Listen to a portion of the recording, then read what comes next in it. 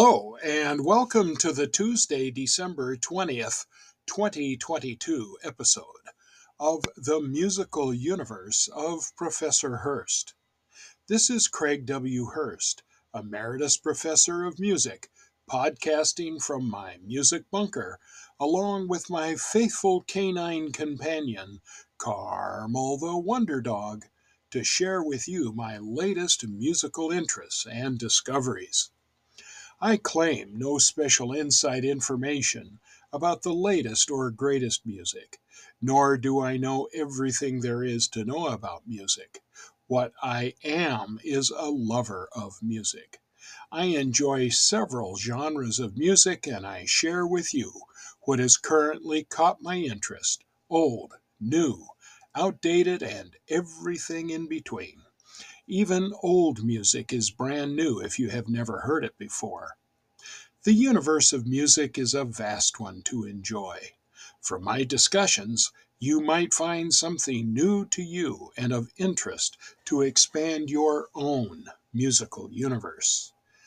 I currently receive no compensation or motivation of any kind from any recording label, recording artist, or estate of any performer or composer dead and gone to discuss their music and or recordings. Now, with that out of the way, welcome to my musical universe. My guest today is Myra Melford. Throughout her life in music, the pianist, keyboardist, and composer, Myra Melford, has pursued a creative vision that is both wholly distinctive and all-embracing. Composition and improvisation interact seamlessly and ingeniously in her work, one side strengthening the other. Guided by that same compelling spirit, divergent idioms and eras coalesce, from jazz, blues, and global folk styles to various corners of the classical tradition and the avant-garde. Extra musical influences, for instance, the poetry of Rumi, or the spirituality of Indian meditation, yoga, and the Huachi Indians of Mexico, have also figured into the mix. In the end, Melford's efforts are probably best served by labels like contemporary music, new music, and other tags that signify artistic freedom and daring more than any boundaries of a genre. A look at Melford's current schedule bears out these notions of openness and imagination. Her quintet, Snowy Egret, has featured several of today's most brilliant improvisers: cornetist Ron Miles, guitarist Liberty Ellman, bass guitarist Stomu Takeishi, and drummer and MacArthur Fellow Taishan Sori, taking on Melford's challenging yet often exuberant music. On two acclaimed releases, 2018's The Other Side of Air and the band's 2015 self-titled debut, a vast swath of concepts and strategies are in play. Hard-angled counterpoint, grooving rhythms, free playing, beautiful melody and harmony through composition, swing, and other elements appear and then dissipate as the ensemble reconfigures in varying combinations and digs into the material with an intuitive sense of interplay.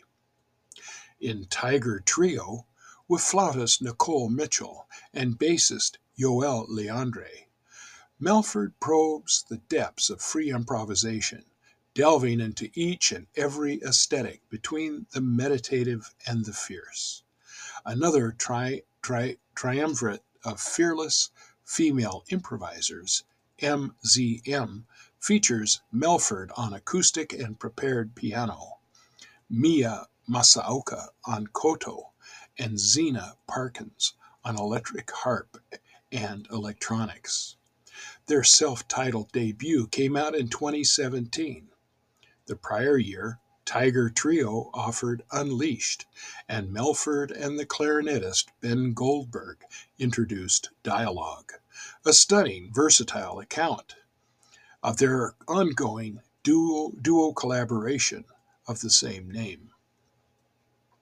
Melford continues to grow in concert as a solo pianist, a discipline she began exploring in earnest after the release of 2013's penetrating Life Carries Me This Way. Beyond her life in the studio and on stage, Melford has become a dedicated and influential educator. She relocated to the Bay Area from New York in 2004 to join the music department at the University of California, Berkeley. As a professor of composition and improvisational practices, she's pursued a philosophy that honors jazz and new music traditions while emphasizing ongoing developments in musical technique, theory, technology, and performance. In 2013, she received a Doris Duke residency to build demand for the arts via San Francisco's Yerba Buena Center for the Arts. There, she facilitated forward-looking events like the New Frequencies Fest and her own Language of Dreams, inspired by Uruguayan writer Eduardo Galeano, and incorporating multilingual narration, dance, and video facets. Melford has shaped a similarly ambitious interdisciplinary project, Knock on the Sky, at the Walter Arts Center in Minneapolis in 2006. Currently, she's expanding the scope of programming at UC Berkeley's based organization, Cal Performances. Born in 1957 and raised near Chicago, Melford's early tutelage included both classical training and the Windy City blues and boogie-woogie she absorbed through her first piano teacher, Erwin Helfer. She became introduced to jazz during college in Olympia, Washington, and later studied under Art Land and Gary Peacock in Seattle before heading east. Based first in Boston, she took ear training lessons with Rand Blake and prepared for graduate school at the New England Conservatory. Though she applied to and was accepted into the New England Conservatory, Melford chose instead to venture to New York. Once immersed in the city that nurtured Cecil Taylor, Ornette Coleman, and her other avant-jazz beacons, she started making her own vital contributions to the burgeoning downtown scene. In these formative years, she participated in a workshop and other situations with Leroy Jenkins, which allowed her to engage directly with the AACM legacy, whose impact on Melford was life-changing. She also studied piano with Jackie Byard and Don Pullen, studied composition with Henry Threadgill, another of her absolute creative lodestars, and began a decade-long tenure in ensembles led by conduction innovator Butch Morris that included European tours and inventive theater works in New York. In projects led by Fred Frith and in John Zorn's game pieces, Melford furthered her abilities and understanding as an improviser. In 1989, a solo performance, Some Kind of Blues, masterfully blended her Chicago roots with aspects of the classical and jazz avant-garde and was included on Volume 2 of the Knitting Factory's influential live compilation series. The pianist's first real working band was a trio that appeared on her leader debut, Jump, in 1990. With Lindsay Horner and Reggie Nicholson, Melford established a searching democratic take on jazz piano trio language that she continued to investigate over 3 more albums and a robust touring schedule. Melford formed her extended ensemble by adding alto saxophonist and clarinetist Marty Ehrlich and trumpeter Dave Douglas to the trio, and that lineup released Even the Sounds Shine in 1995. By then, Melford had already begun thinking about new ensemble formats and personnel that could bring to life her progressing ideas about composition, particularly her concepts bridging exploratory jazz and chamber ensemble terrain. That vehicle ending up being The Same River twice, featuring Melford, Douglas, Chris Speed on saxophone and clarinet, Michael Sarin on drums, and cellist Eric Friedlander, whose flexible instrument could fulfill bass functions or act more melodically alongside the horns. The band released a self-titled album in 1996, following it up in 1999 with Above Blue. Also in 1999, the collective trio Equal Interest with Melford, Jenkins on violin and viola, and Joseph Jarman on alto saxophone, flute, and oboe released a self-titled album, Equal Interest, to which all three members contributed compositions, enabled Melford to continue delving into her idea of chamber improvisations in the company of musicians she considered mentors and heroes. The band came to be after Melford met Jarman through her membership in the Musicians of Brooklyn Initiative and began studying Aikido at his dojo in the borough. On the pathway to another of her landmark working groups, Be Bread, she released albums by Myra Melford's Crush with Takeishi and drummer Kenny Wollenson, and Myra Melford and the Tent, a quintet featuring Speed, Takeishi, Wollenson, and trumpeter Huan Vu. A 2000 Fulbright scholarship provided Melford with the opportunity to study the harmonium in North India for 9 months, and that journey informed the early music of Be Bread, whose 2006 debut, The Image of Your Body, presented the lineup of Melford, Takeishi, drummer Elliot Humberto Cavi, and either Vu or guitarist and banjoist Brandon Ross. While Be Bread worked live in divergent sizes and formats, its 2010 album, The Whole Tree Gone, was written as an acoustic suite for sextet, Melford, Vu, Goldberg, Ross, Takeishi, and drummer Matt Wilson, after the composer received a commission from Chamber Music America's New York Jazz Works program. Almost concurrent to Be Bread, Melford performed with Trio M, the egalitarian unit of Melford, Wilson, and bassist Mark Dresser. As in Equal Interest, all three members wrote for the group, and as with Melford's premier piano trio, Trio M, strove to reach new levels of parody and communicative intuition for an improvising collective. Scattered throughout her 20-plus album discography are stirring duo sessions with Han Benink, Marty Ehrlich, Tanya Kalamanovich, Satoko Fuji, and the Australian pianist Alistair Spence. Melford and Spence's 2014 collaboration, Everything Here Is Possible, won the Australian Art Music Award for Excellence in Jazz.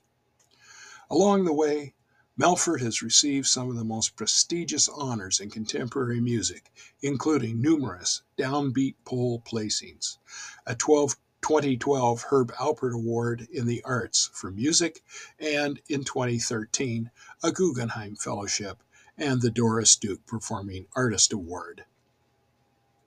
In 2016, Snowy Egret was named Midsize Ensemble of the Year in the Jazz Journalists Association's annual Jazz Awards. More recently, Melford was commissioned by the San Francisco Contemporary Music Players to helm a largely improvisational 30-minute piece for an 11-piece ensemble, electronics, and Melford as soloist.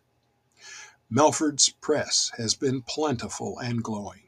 Perhaps most essential, Melford has garnered the greatest respect from her peers throughout the experimental scene, chamber music, and jazz, whether progressive or tradition-minded.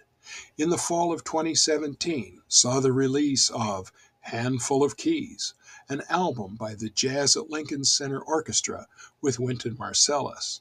on which Melford joins fellow piano masters like Joey Alexander and Helen Sung. The collection includes a big band arrangement by Jazz at Lincoln Center Orchestra saxophonist Ted Nash of the snowy egret tune, The Strawberry. Myra is a true original, both as a composer and a player, Nash says. I have been a fan of hers for a long time, and I think this composition is the quintessence of Myra herself, serious yet fun, and always completely surprising. It is my distinct pleasure to welcome to my musical universe, Myra Melford. Hello, Myra. Hey, Craig.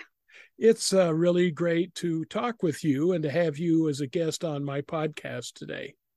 Thank you for having me.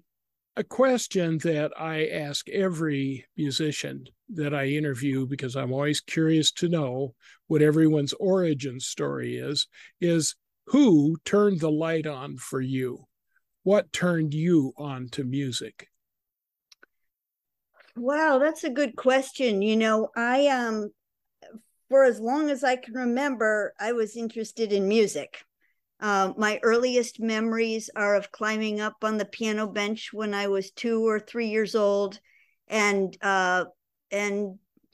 maybe I was trying to imitate my older siblings who were taking piano lessons, but I think mostly I was just making things up, and I think I've been doing that ever since in one way or another.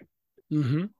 Well, I think children have a certain curiosity about music and making different sounds. I know I see that with my granddaughter. She, when she comes over to see us, she loves to sit down and play our piano, or she likes to, come down and I'll, get her to play my trumpet.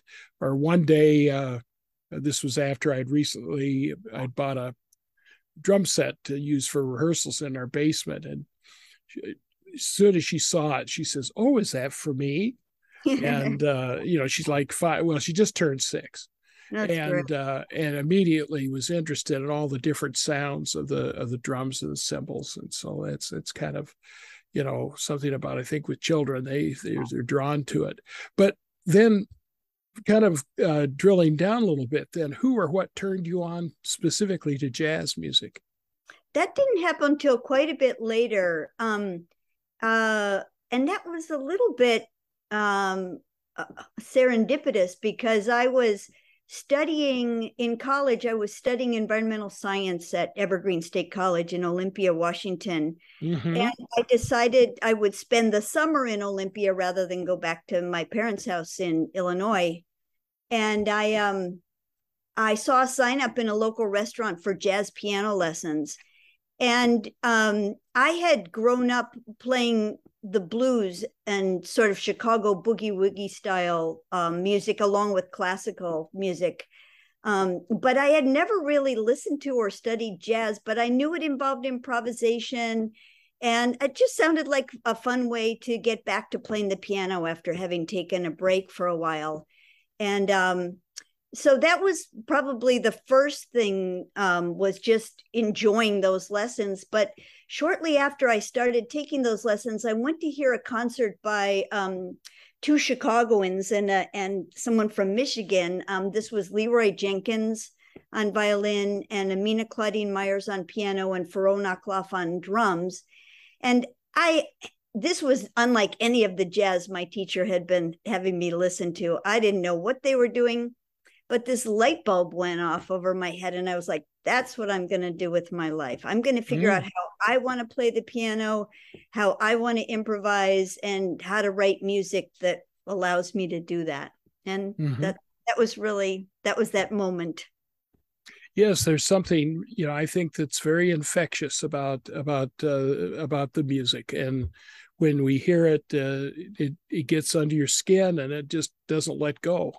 I think I've heard similar kinds of stories from others about how they, discovered and got turned on to jazz. Well, jazz comes in a lot of different flavors, and I love all styles of jazz. And I knew when I was getting ready to retire that I wanted to fill my retirement with music, and I subsequently I formed 6 different jazz groups that each one can kind of address all the different styles that I happen to like. And so, from your perspective, what is the essence of jazz across all of its various flavors? And how is jazz different from other styles of music? Wow, that's a good question. I'm not sure I have the answer, but I can tell you what it is for me. It's music. Well, what I love about jazz is the aspect of improvisation. And that's true about all the styles of music that I play, some of which might not be considered jazz, but that involve improvisation, and that, that excitement of making something spontaneous with other musicians. I think is very important for me, and in that really, that's what I enjoy about jazz, is that, that element of the unknown, that element of surprise, and the possibility you might discover a new thing about the piece of music you're playing, either through what you play or how somebody else responds to you or what they play. I just love, that the spontaneity. And then, beyond that, that at least, it has some reference to either American popular music, the American songbook, or the blues. But these things, are then a little bit more stylistic for me than that element of improvisation. Well, when I used to teach jazz history and appreciation at the college level, and a lot of times, students would ask those hard questions about, what really is making jazz maybe say unique. And I one of the examples I used to cite was that it's like having an extemporaneous conversation with people who speak a similar language. And we might have slightly different inflections in our language, or the slang or verbiage that we use, and we find that sometimes impacts our own use of language or phrasing or slang or particular verbiage. And it's just as it's really interesting, when you sit down, let's say on a Monday morning, and all the armchair quarterbacks get together and talk about the football they watched over the weekend, and how the conversation can rise to a particular crescendo and then again kind of fall, an ebb and a flow. And I said, hey, jazz is like that, because you're kind of hovering around some sort of common denominator, and we could say that is the tune that we're playing on. But then everyone kind of brings an individual, something to the conversation. And I think that's what makes it a very vibrant and exciting music.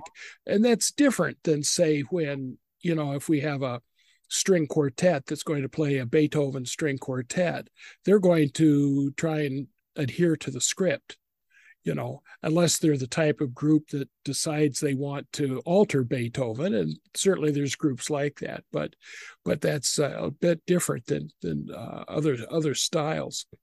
And so I think that, I agree with you 100% that that's certainly what makes it very vibrant and exciting of music. One of the things, though, that I always am very curious about, and that is that music that has been labeled jazz has been around for over a century. And throughout its history, jazz has had its ups and downs, and rumors of its death have been greatly exaggerated.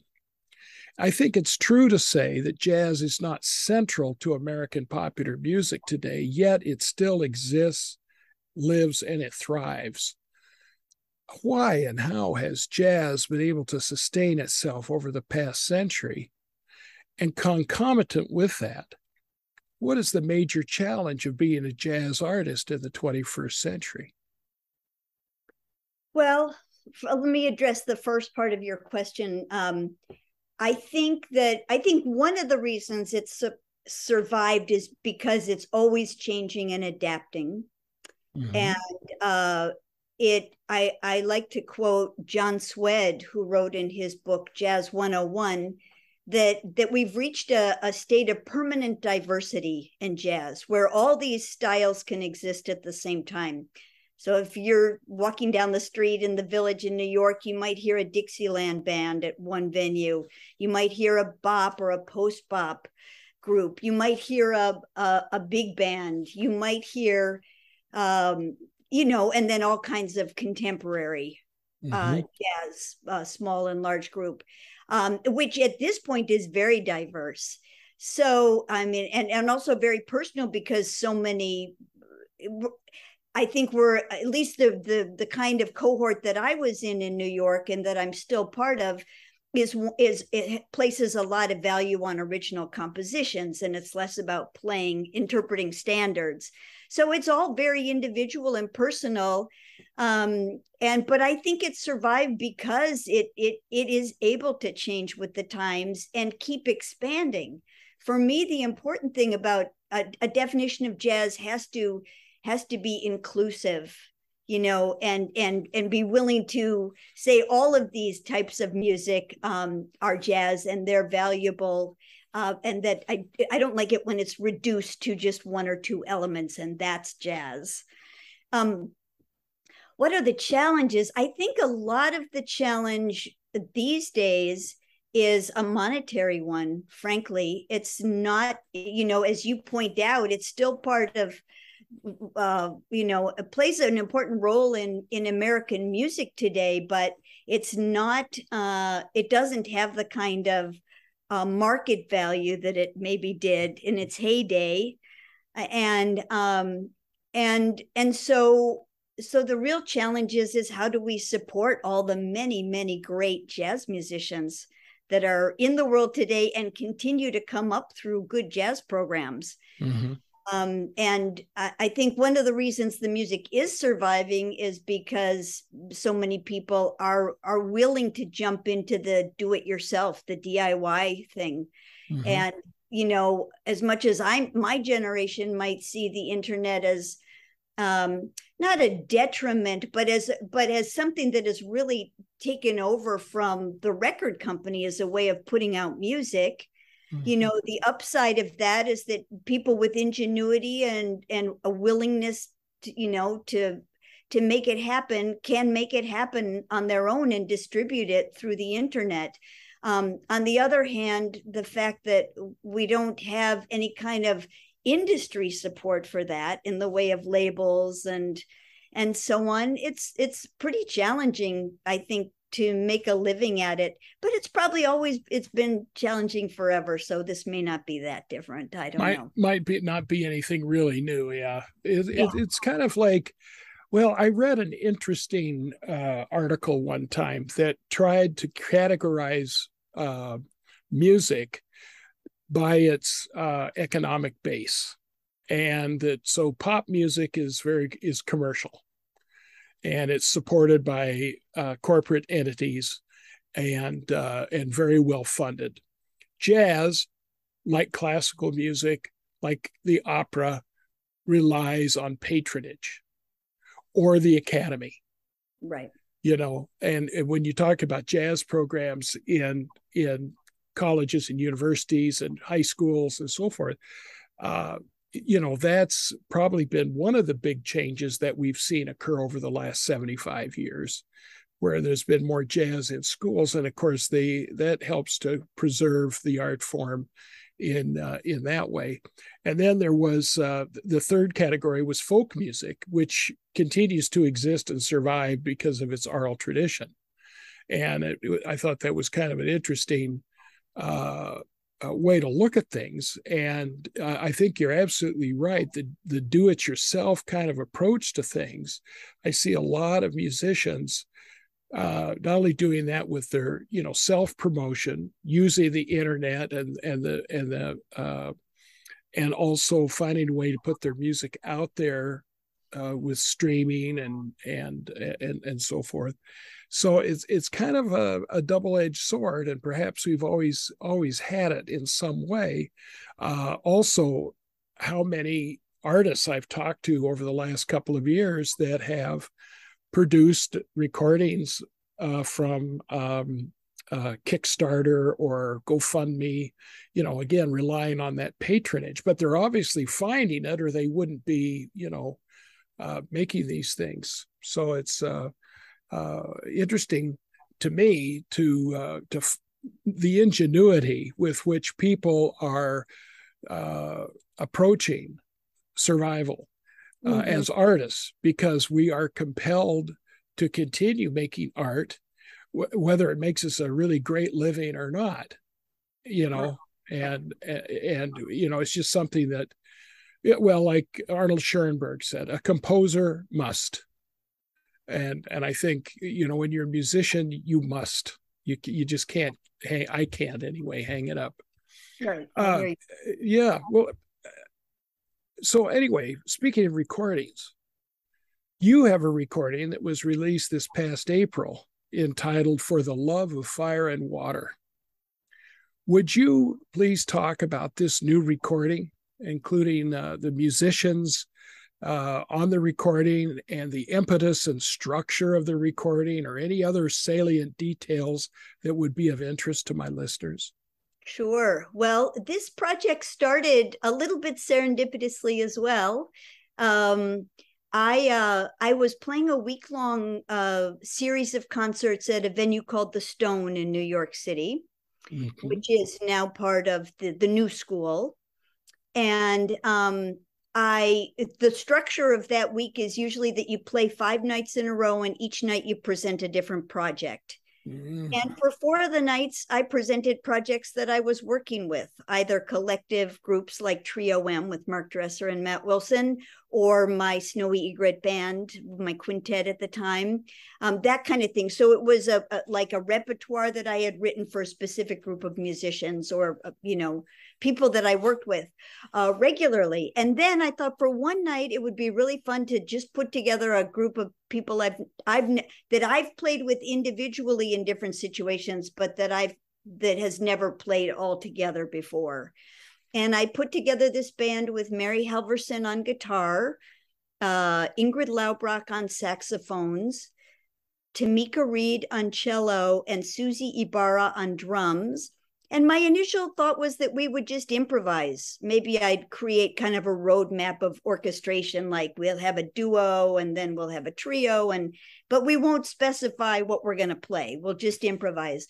And then I realized, well, I have some music I had just started to write. It wasn't finished yet, but maybe there's a way I could put together a kind of roadmap of some directions for improvisations, as well as some written thematic material that I was trying to develop. And that's what I did.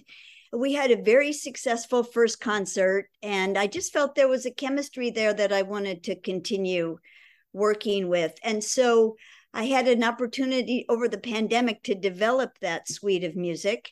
And we were able to record it once it was safe to be in the studio again together in the summer of 2021.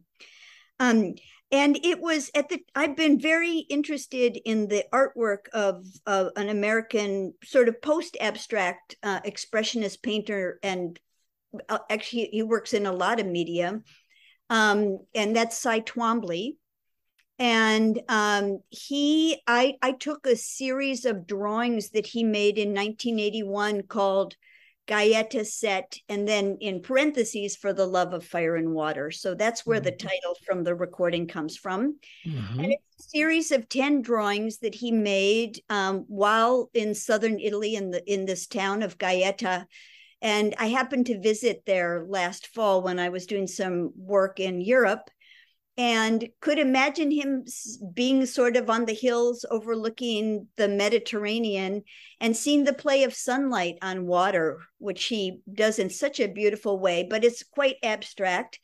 But something I love about his work is that it's got so much energy in it. It's very vital, it's very gestural, and I'm a very kinesthetic pianist. I don't know if you've ever seen me play, but I really get into it. And there's something about his work that I just felt immediately that I wanted to respond to through initially playing the piano. And then I thought, well, maybe I can expand this and create pieces that allow for each musician to either respond to his work or to my work responding to his work, where they have a lot of freedom to express themselves improvisationally, but where I can structure kind of the flow and the pacing and the different kinds of dynamic and textural areas we could get into. So that's really what I was trying to do, and very loosely mapping those to this series of drawings. It's not meant to be a literal translation as much as a dialogue. Mm-hmm. Do you feel that your music on this recording is perhaps more texturally oriented as opposed to, say, melodically or rhythmically oriented? Yes, especially on that recording. I was really interested in, I teach composition at the University of California, and many of the students are not coming from jazz at all, but rather from contemporary classical music, or the ethnomusicology students are coming from various traditions of music from around the world. And I've been really interested in finding ways to bring all these people together to make music. And one of the ways has been to allow for the different timbres and textures of the timbres of the instruments they play to be important, as well as to find ways to improvise that don't require a jazz background. So maybe this is a little bit more like American experimentalism in a sense. And so I wanted to really then take what I was learning by doing that here into a group of musicians who I know are fantastic jazz players, but who have a wide range of vocabulary on their instruments and can really, it doesn't have to be jazz oriented for them to find a way to have a very interesting conversation, as you put it earlier. So that's really what I'm exploring as a new ways of structuring pieces for, I guess I really think about myself as an improviser first, and then as a jazz musician. My background is in jazz, and I love that music, and I love to play pieces that groove and have great chord changes and beautiful melodies, but that's not all I'm interested in. So I think you're right in that I was able to explore some of these other interests in this project. Well, the whole idea of, when you mention a post-abstract expressionist painter, and I remember when when I taught music caprice and dealt primarily with Western classical music and that stream, and then when I taught jazz, and when we get into the avant-garde, and I would try to explain to students, because most of the students I taught had little or no musical background at all, and I would try to use the analogy of artwork. I would say, well, you can have a painting that is a portrait. In other words, it's a picture of someone, or you can have a painting that is a seascape or a landscape that is a picture of a chunk of land or the ocean or a lake or a stream, and you can have a still life, which is a picture of various recognizable objects in a particular setting. But then you can also have paintings that are none of those things, but rather where the artist is focusing on shapes, colors, and the interactions between shapes and colors. And in the case of some painters, the texture as it might be related by what it can be implied by brushstrokes, or even sometimes, like in the case of Jackson Pollock, the actual thickness of the paint on the canvas.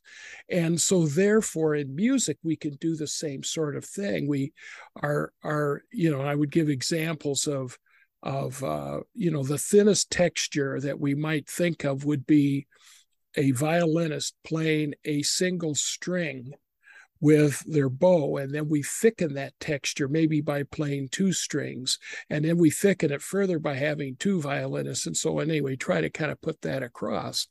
And I would try to describe that because I think when people listen to music, they certainly perceive the beat, they perceive the time, and they recognize a melodic line. They may or may not know the correct lyrics, but at least they recognize the melody.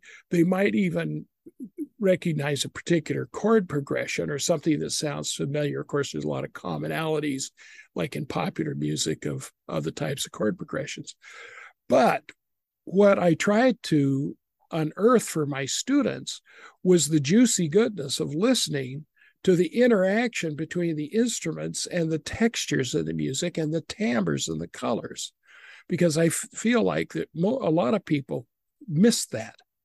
They don't unless they really work at it. They don't get into that. And listening to your music, I was very drawn to the textures and the timbres, and that's why I asked the question initially that I did, if that was your intent and orientation. And I think that's a great aspect of music that hopefully more and more people will discover. Yeah, I totally agree. And I think because there's been such an emphasis on timbre and spectralism and new technologies making sounds and all of this stuff, I think the students I work with are very attuned to being able to sort of tune in and listen on that level. And I think that's a way that the music is changing, both jazz as well as new music, we might call it. Sure, I think so. Well, I'm interested to know about you. Tell us a bit about your creative process. What inspires you to write? Well, I guess a lot of it does come from, I think the first answer is that I've never been someone who is taken to interpreting other people's music. I like to play the music of my peers and that kind of thing, and some of my mentors that I've gotten to play. But I realized, when I was about a freshman in high school, that becoming a classical musician I loved music so much, but I didn't want to be playing other people's music. And and the same thing happened to me after I got into jazz. Once the sort of like, I can improvise on this music. And I loved the excitement of that. But then after a while, it was like, well, I want to write my own music to improvise on, rather than interpreting what other people have done. And so I think that's the first thing.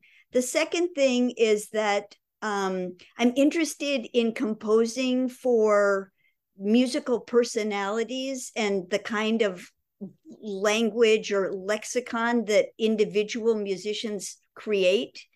And so that really inspires me, like with Snowy Egret, to get to write for a cornet player like Ron Miles, or a bass player like Stomu Takishi, or all those guys, guitarists like Liberty Ellman, and the drummer Taishan Sori. They each had such strong musical personalities and sound on their instrument. And that really inspires me, like, how can I create something that will allow these people to express themselves as they truly are, and yet, bring a common focus so that we can all play together. So that's another aspect. And probably the third aspect is that I'm very inspired by extra musical art forms, literature, painting, architecture, sculpture, those kinds of things. And I guess, you know, it's not just with Twombly that I've find myself doing this. It's with all kinds of artwork that I want to have a dialogue across media and respond to the way something looks or feels or sounds in the case of poetry or literature through with music, you know. This kind of leads me to another question. I was going to ask if this happens to you, because it does to me. When I see something, it could be a painting, it could be a nature scene, it could be a person that I happen to see out walking down the street or something. Do you get some sort of a musical stimulus? Do you have a musical thought that you might associate with seeing those things? I mean, we think about, one of our 7 intelligences is musical thinking. And so I'm wondering if as musicians, sometimes we express ourselves in our musical thinking by hearing a musical idea when we're stimulated by something we see visually. And I suppose we could even expand that to taste or any of the senses. Yeah. I think for me, it's 2 parts. Sometimes, or there's 2 scenarios. Sometimes I will actually hear a melodic fragment or more like a shape of pitches or a rhythm. And so, in other words, some kind of material that's actually already musical or already music. And sometimes it's a physical impulse, almost like a kinesthetic, like when I say that, when I see that, or when I think about that piece of work, I want to, I must have been a dancer in another lifetime, because a lot of the way I approach playing the piano is very physical. And it sometimes starts with a kinesthetic impulse. And then the resulting sound kicks in that kind of feedback loop between sound and physical gesture. But for me, sometimes it's more of a physical gesture than a sonic, thought or statement. Well, I've always been interested in composers, how they, what might stimulate their musical thinking. And while you were speaking, I was thinking about the composer Michael Torke, who he's a Wisconsin guy. He's from the community right next to where I live. And I remember going to a lecture that he did one time when the Milwaukee Symphony was playing his Jasper Symphony. And he talked about how he used stones, jasper being an example, as his inspiration. He would find that he could begin to hear, or he would develop ideas, by seeing photographs of these various stones. He showed us the book that he had of all these semi-precious stones. I thought, that was kind of interesting. And I often think, in my own experience, when I see a particular object and how I'll just get a snippet of an idea. It might be fully orchestrated, huge kind of a thing, or it might just be simple. And I'm just happy to know maybe I'm not the only one. That I'm still sane.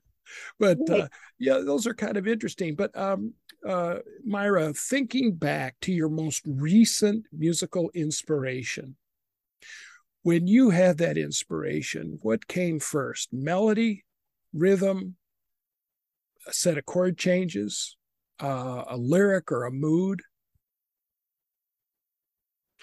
Well, my most recent series of compositions was written largely last spring for the same quintet, the Fire and Water Quintet. And in this case, I was expanding our repertoire so that we could have enough material for 2 sets for a concert tour we were doing. And I was missing some of the melodic, harmonic, rhythmic writing that I've always done. More, just before this band, I was writing for the the project Snowy Egret, which I mentioned a few minutes ago. Mm-hmm. And that music is largely, built of these more traditional basic building blocks of music that we've been talking about. And I wanted to bring that back in and insert these compositions in between some of the more open improvising in the suite on the record. Mm-hmm. For that music, I was still inspired by the drawings, but I was trying to find other ways of engaging with them other than just the textural, timbral, gestural. And I'm trying to think now, like, I'm not very good at remembering my process. It's almost like I go into some other state and, oh, here's this idea, and then there's that idea, and maybe I can put those together. But so sometimes it's a melody, as you suggest. Sometimes it's sometimes it's, I might discover some harmonies that I really like, just playing at the piano or improvising on my own. Sometimes it's a kind of rhythmic impulse that I really want to capture and then later add melody and harmony to. But what I usually do is start with a small idea, whatever it is, a melodic fragment, a set of pitches, which could be part of a 12-tone row or could be something more diatonic or polytonal. And then I create as many variations, as many permutations as I can through traditional ways of working, transposing, inverting, playing them backwards, expanding and contracting the intervals, expanding and contracting the rhythmic durations, this kind of thing. And then I'd have this whole set of small ideas from all of these permutations, and I sit down and I start going through those and identifying the ones I like, and then I start to say, well, I like this one and that one. Do they go together? If not, can I tweak them so they go together? Or I just start finding ways to put the material together, and how that works is still quite mysterious to me. Okay. But it's based on my sensibility, my ear, my feeling about it, Yeah, well, it's not, composition is as much affective as it is cognitive. For sure. I mean, I think we have to accept that. It's not always, a conscious process as much as it is you go with your gut. Yeah. It's intuitive, I think, at its best for me. Yeah. Yeah. Well, having said something about having all these different little ideas, do you keep a sketchbook of ideas of different heads or vamps or other musical ideas that you draw upon later? Yes. Okay. And I do the same thing with song titles. So I keep because I think for me I titling a piece can be challenging. And I think I like looking for poetic images or interesting sequence of words and that kind of thing that I either can develop into a piece, or I'll be writing a piece and I'll be looking for a title and I'll look through my database of possible titles, and suddenly I'll think, that's the title for this piece. Yeah. Yeah. Well, that's, at one time I had the idea of titling pieces after various diseases. Wow. After looking through a medical dictionary. And I kind of rejected that because I thought maybe that might be a downer for someone who's suffering from that particular malady in my audience, So I've rejected that because I like to try to keep things positive, Right. But yeah, you're right. Trying to find ideas. And then, I guess we could always do sometimes like the classical composers did. We could just say, well, this is opus 1, number 1, Yeah. Or borrow from one's own earlier writing. Yeah. Like, this is an interesting idea. I could imagine developing it in a completely different way than I have before, that kind of thing. So I think this idea of having a data bank or a database of either musical ideas or titles or whatever is really helpful. Sometimes I'll come up with an idea and it'll be months before I can hear how that actually can be developed into a piece. Mm-hmm. Yeah. Well, and I don't know if you're like me, but it seems like inspiration always comes at an inconvenient time. You know, I'm in the shower or I'm driving somewhere or whatever. Yeah, I think it's not an uncommon sort of event. And then you're like, oh my God, how can I capture this before it goes away? Exactly. Well, I want to switch gears just for a minute. You are also an educator, as you mentioned. You're teaching at University of California, and what do you tell your students who are aspiring toward a career in music? Well, I was going to say, how do you advise, or what advice do you give to your students that are aspiring toward a career in music? Well, I say, first of all, you have to really want this, because it's not necessarily going to be easy. It may not bring you the same kind of remuneration that a different kind of career could bring you. So I think the one thing you really need is the passion and the love and the, a strong sense of this being right for you. Like, you have to do this, more or less. And secondly, then you know that you have to, it's not just about making music, you have to develop business skills, and be aware of that, and be nowadays be self-promoting and be creative about how to put your music out there. I think those are kind of along, and this is like the given is that you develop your music and you develop your technique and your skills, and all of that stuff. But beyond that, I think it takes a real drive and passion and a real to be savvy about, the economic reality and how to make, and creative about how to make that work. Well, I kind of want to just kind of ask a corollary to that question. And I want to introduce that with just telling you a little something about myself. In the last few years of my full-time teaching career, I taught a course I loved teaching. It was called Creative Thinking and Problem Solving. Now, it was not a music course per se.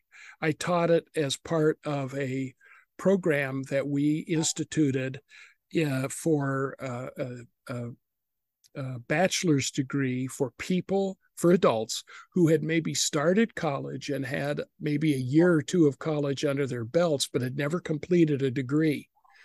And so I volunteered when they asked for somebody to teach a class for that. I thought, well, that sounds interesting. I want to give that a go. And what I loved about teaching creative thinking and problem solving was giving students actual exercises they could do to stimulate their creative thinking. One of those was I would put a bunch of objects unrelated to each other in a box. And I'd say, just reach in without looking and pull two items out. Now invent something new with those two items, And that came actually from an example I read, like our cell phone. Our cell phone is a combination of a telephone and a computer. And so two things that already existed independent of each other. And then someone got the idea, let's find a way to combine them into something new, because so many new things are really just combinations of old things. All right. Well, in your teaching, not only as a composer, but as a musician and a performer, what approaches do you use to help your students prepare for their future? Well, I think this will partly address your question, because I was thinking as you were talking about your creative problem solving class that I started teaching a new course a couple of years ago, right before the pandemic hit, on improvisation across disciplines. Mm. It was meant to be open to any undergraduates across the Berkeley campus. And with the idea that we would study through the lens of music, musical improvisation, but also many other fields and disciplines, what it takes, what are the skills that an improviser has? What is it that you need to be able to improvise in music, but how does improvisation work in business or in design or in engineering or in medicine or in law or in as well as the other art forms? And so it was a very similar kind of approach where we had guests come in, and each guest would talk about improvisation, however that related to their field, and then brought in some exercises or activities for the students to experience improvisation through their field. And by the end of the year, they were all able to take these ideas, kind of principles or a kind of theory of improvisation, and apply it to their own field or to a special project that they had to, some sort of problem that they had to solve. So it's very similar. And I think I'm really interested in having students, first of all, realize that we're all improvising all the time. Mm-hmm. But that there are certain things depending upon the field. And of course, we're talking about music now, that there are certain skills and technical abilities that we have to be able to express ourselves improvisationally.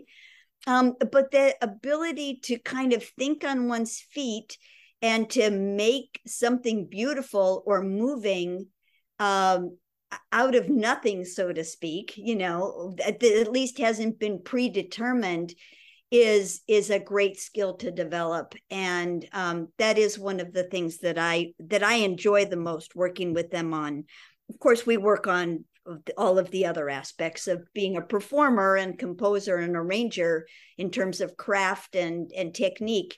But that sort of, and it's not just improvisation, it's creative problem solving, as you call it.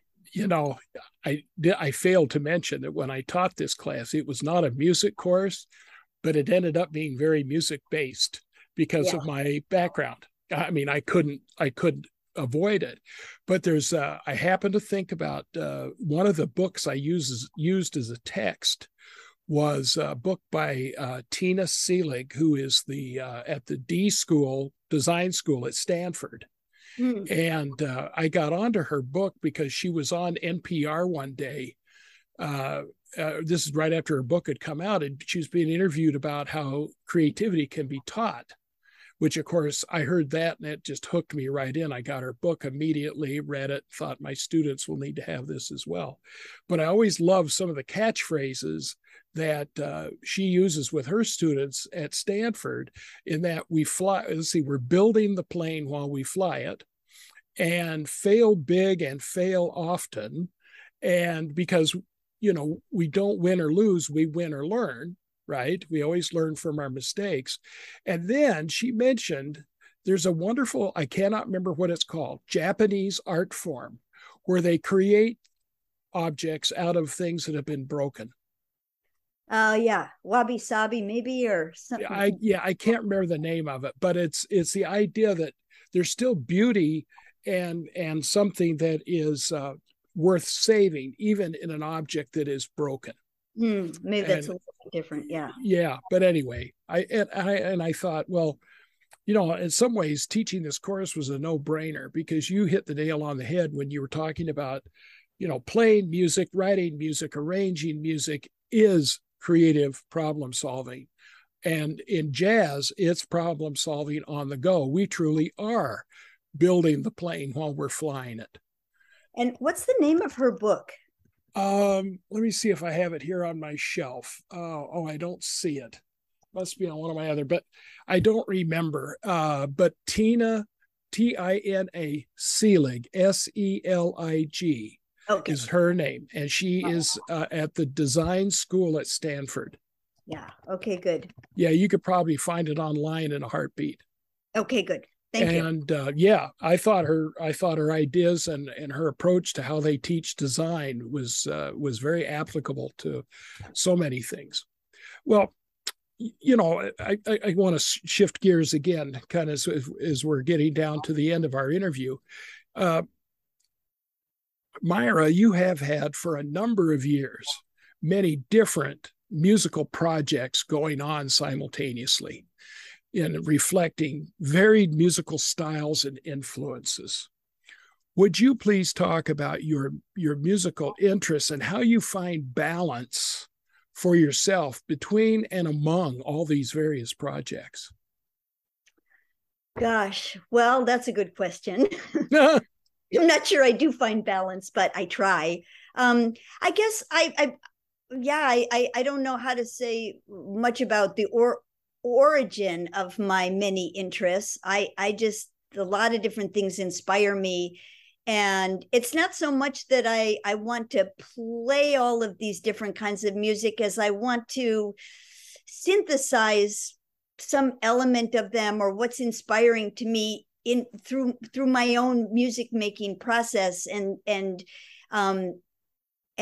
find then ensemble vehicles to realize these musics. And a lot of it does come down to that there are so many interesting players on the scene, and I love that each person I play with or each ensemble that I play with brings out something a little bit different in my music, and or in my playing. And I think that's why I've always done so many different things, sometimes simultaneously, sometimes serially.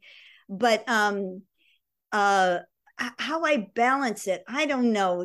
I guess by kind of being very focused on what I'm doing in the moment that I'm doing that, and then kind of being able to put that aside while I do something else. Mm-hmm. Even though I think on an intuitive level or subconscious level, I'm trying to make connections, or I learned this from that. Oh, that might be an interesting thing I could try in a different way with this band, Mm-hmm. So it's always this kind of synergy or feeding back and forth between the different things that I do, so that it's a way for me to make sense out of them. But then I realize that they actually do inform each other. Yeah, I explained to a student one time, I said, I have to think of myself not as two sides of a coin, but many sides of a die. Mm. I'm the same die, but I might have, 6 different sides. And I guess that's depending on which side pops up, is how and where I go. And because my musical interests, I mean, I love modern music. I love early music. During the pandemic, I decided to learn to play the Renaissance cornetto, just simply to open up that literature to me, because previous to that, as a trumpet player, we could only go about as far as the early Baroque, So Right. now this added another 50, 60 years worth of repertoire. But, and then I just love, avant-garde and modern music, and I love R&B, and I love blues and jazz and folk and country. So anyway, my student, I had a student one time, back in the day, remember when we used to have iPods, and he or she, I don't remember which now, and she took a look at my iPod and she says, Dr. Hurst, she said, a lot of different people live in there, don't they? And I said, yes. What a wonderful way to put it. Yeah, well. You remind me of one thing I wanted to mention to you if you don't know about it. There's a wonderful film about Ennio Morricone that came out just within the last few months in Europe. I think it's an Italian film company, but there's English. It's done in many languages, because all the various people they interview who worked with him in one way or another or were inspired by him were from all over the world. But I learned something about him, which is that he, was a trumpet player, and that he came from this very omnivorous kind of interest in music, just as you're talking about. And it's a fabulous film if you get a chance to see it. Oh, I'll have to look for it. It's called Ennio. Yeah. Oh, it would say again? It's called an Ennio, his first Ennio. name. Okay. I'll look for it. Yeah. Yeah, I would think, a film composer in particular would have to have a much broader vista of music under their belt simply because they're called upon, you know, sometimes they don't know for sure what they're going to be faced with until they see the film. And I've always enjoyed Morricone's music over the years. I mean, he's written some. I mean, Gabriel's oboe is just one of the most beautiful melodies, and I just have always enjoyed it. So I'll have to look for that. Thank you. Yeah, it's really inspiring. Okay, well, that's great, and my listeners now know about it too, so they can look for it. Well, now that For the Love of Fire and Water is out, what's next? Do you have any new recording projects planned or in the works? Yes, I am. Well, for one thing, I'm about to take that quintet on the road in the US. As I mentioned, we already toured in Europe, but we're doing a few dates in the US next weekend. And right after that, we'll go into the studio to make our second record, which will be the music that I wrote last spring for the group. Okay. Which is kind of a companion volume to the first suite, the first record we put out. And then I've got a lot of other music that I'm working on also under this larger umbrella of responding to Cy Twombly's work. So I'm working on a solo installation piece for myself about that. I'm working on a duo with a bass player from Paris. And then I'm writing 2 new sets of music for trios that I'll premiere next June, and we'll record both of those. One is for a trio I play with Mia Masaoka and Zena Parkins, which we call MZM. And then the other will be a trio with Michael Formanak and Chess Smith. And then beyond that, I have ideas for an octet. I have one piece already written, but I'm going to try to come up with some more music to make a record with that group. But where to find the money and the time to do all this, I'm not quite sure. But those are the things I'm working on. Well, it sounds like you've got plenty to keep you busy. Yes. Myra, is there anything else you'd like to add or tell my audience that we haven't talked about? Not really. It's been a pleasure speaking with you and getting to know your background as well, and finding we have so many things in common. It's really it's been a pleasure for me as well. And I have to tell you, I started doing this podcast during the pandemic because all my rehearsals and gigs were shut down, and I had a need to connect with other musicians. And so I thought, well, maybe this would be a way to do it, and it clicked. Yeah, and I have met so many wonderful people and been so inspired. And Myra, I want to thank you for taking time to talk with me today, and wish you all the best with what I'm sure is going to be a continued successful musical future. Thank you so much, and I'll look forward to hearing more of your podcast. Well, very good. Thank you, and you have a great rest of your day. You too, Craig. Thank you. Mm-hmm. Bye-bye. Bye-bye. My discovery composer of the week is American Howard Hanson. Hanson was born in Wahoo, Nebraska in 1896 and died in Rochester, New York in 1981. He studied at Luther College, Wahoo, with Percy Getchius at the Institute of Musical Art, and at Northwestern University, where he was an assistant teacher in 1915 to 1916. Subsequently, he was a theory and composition teacher at the College of the Pacific in California from 1916 to 1919, and became Dean of the Conservatory of Fine Arts in 1919. During his time in California, Hanson wrote his first important compositions, including the Concerto da Camera and California Forest Play of 1920, which won the Rome Prize in 1921. Hanson became the first American winner of the prize to take up residence in Rome, and during his 3 years in Italy he studied orchestration with Respighi and the work of the great Italian visual artists. These experiences were to play a crucial role in Hansen's later compositions. His post-1921 compositions frequently feature lush, Respighi-like orchestrations, and his variation form work, Mosaics, was acknowledged by the composer as having been directly influenced by his study of Italian mosaics over 35 years before. Back in the United States in 1924, Hansen was appointed director of the Eastman School of Music, Rochester, a post he held until 1964. He built the institution into one of the finest university schools of music in the Americas, broadening its curriculum, improving its orchestras, and attracting outstanding faculty members.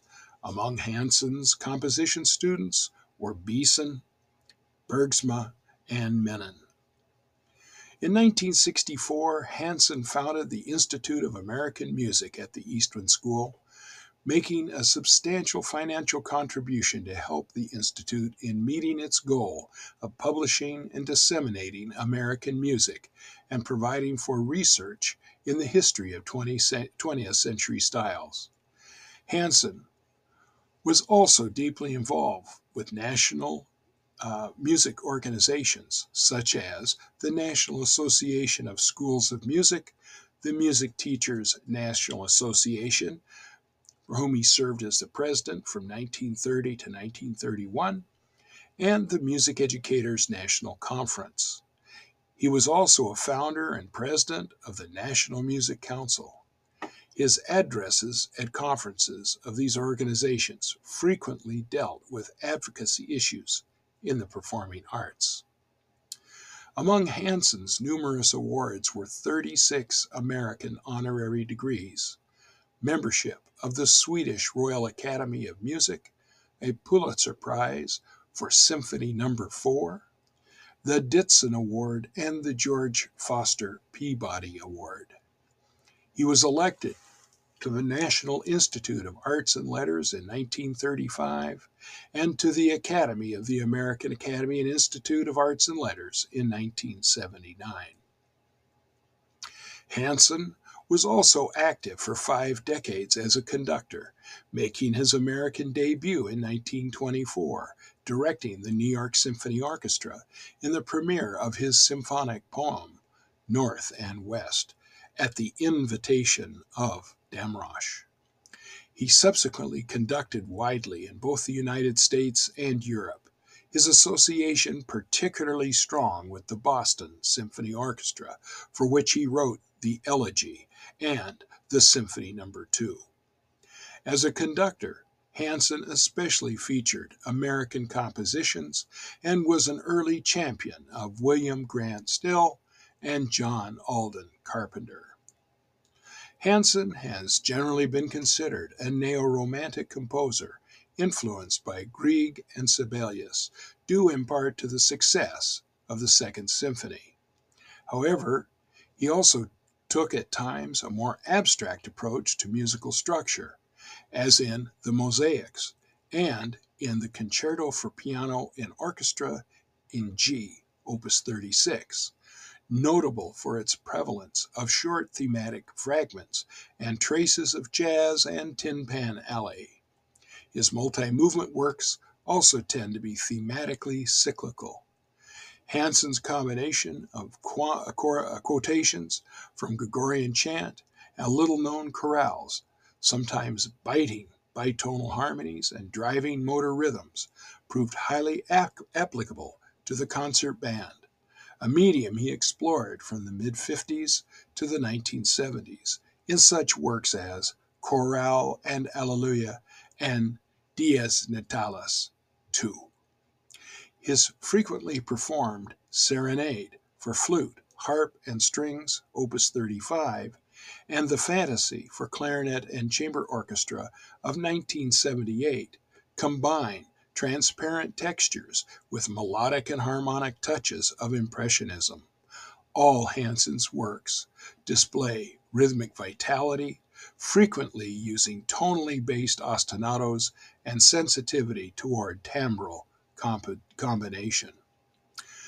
Hansen was the author of articles in professional journals, particularly related to music education and support for the performing arts in America. He contributed regularly to the Rochester Times-Union until the mid-1970s and wrote Music in Contemporary American Civilization, published in 1951. His most important publication, however, was Harmonic Materials of Modern Music, Resources of the Tempered Scale, published in New York in 1960, a seminal work in what would later be termed pitch class set theory. The All Music Guide lists one recording of his ballet, Nymphs and Satyr, 2 recordings of his music for symphonic band, 3 recordings of his chamber music, 13 recordings of his choral music, 6 recordings of his concerti, 16 recordings of his works for keyboard, and 1 recording of his opera Marymount, and 1 recording of a suite from the opera, 7 recordings of his symphonies, and 12 recordings of his other orchestral works. In my show notes is a link to a performance of Hansen's rhythmic variations on 2 ancient hymns performed by the Nashville Symphony Orchestra, directed by Kenneth Schermerhorn. That wraps episode number 116. My show notes, along with links to artist websites, recording label websites, YouTube videos of artist performances, are all posted on my Facebook page, The Musical Universe of Professor Hurst. Next week, I'll be interviewing Toronto-based singer-songwriter Julian Taylor.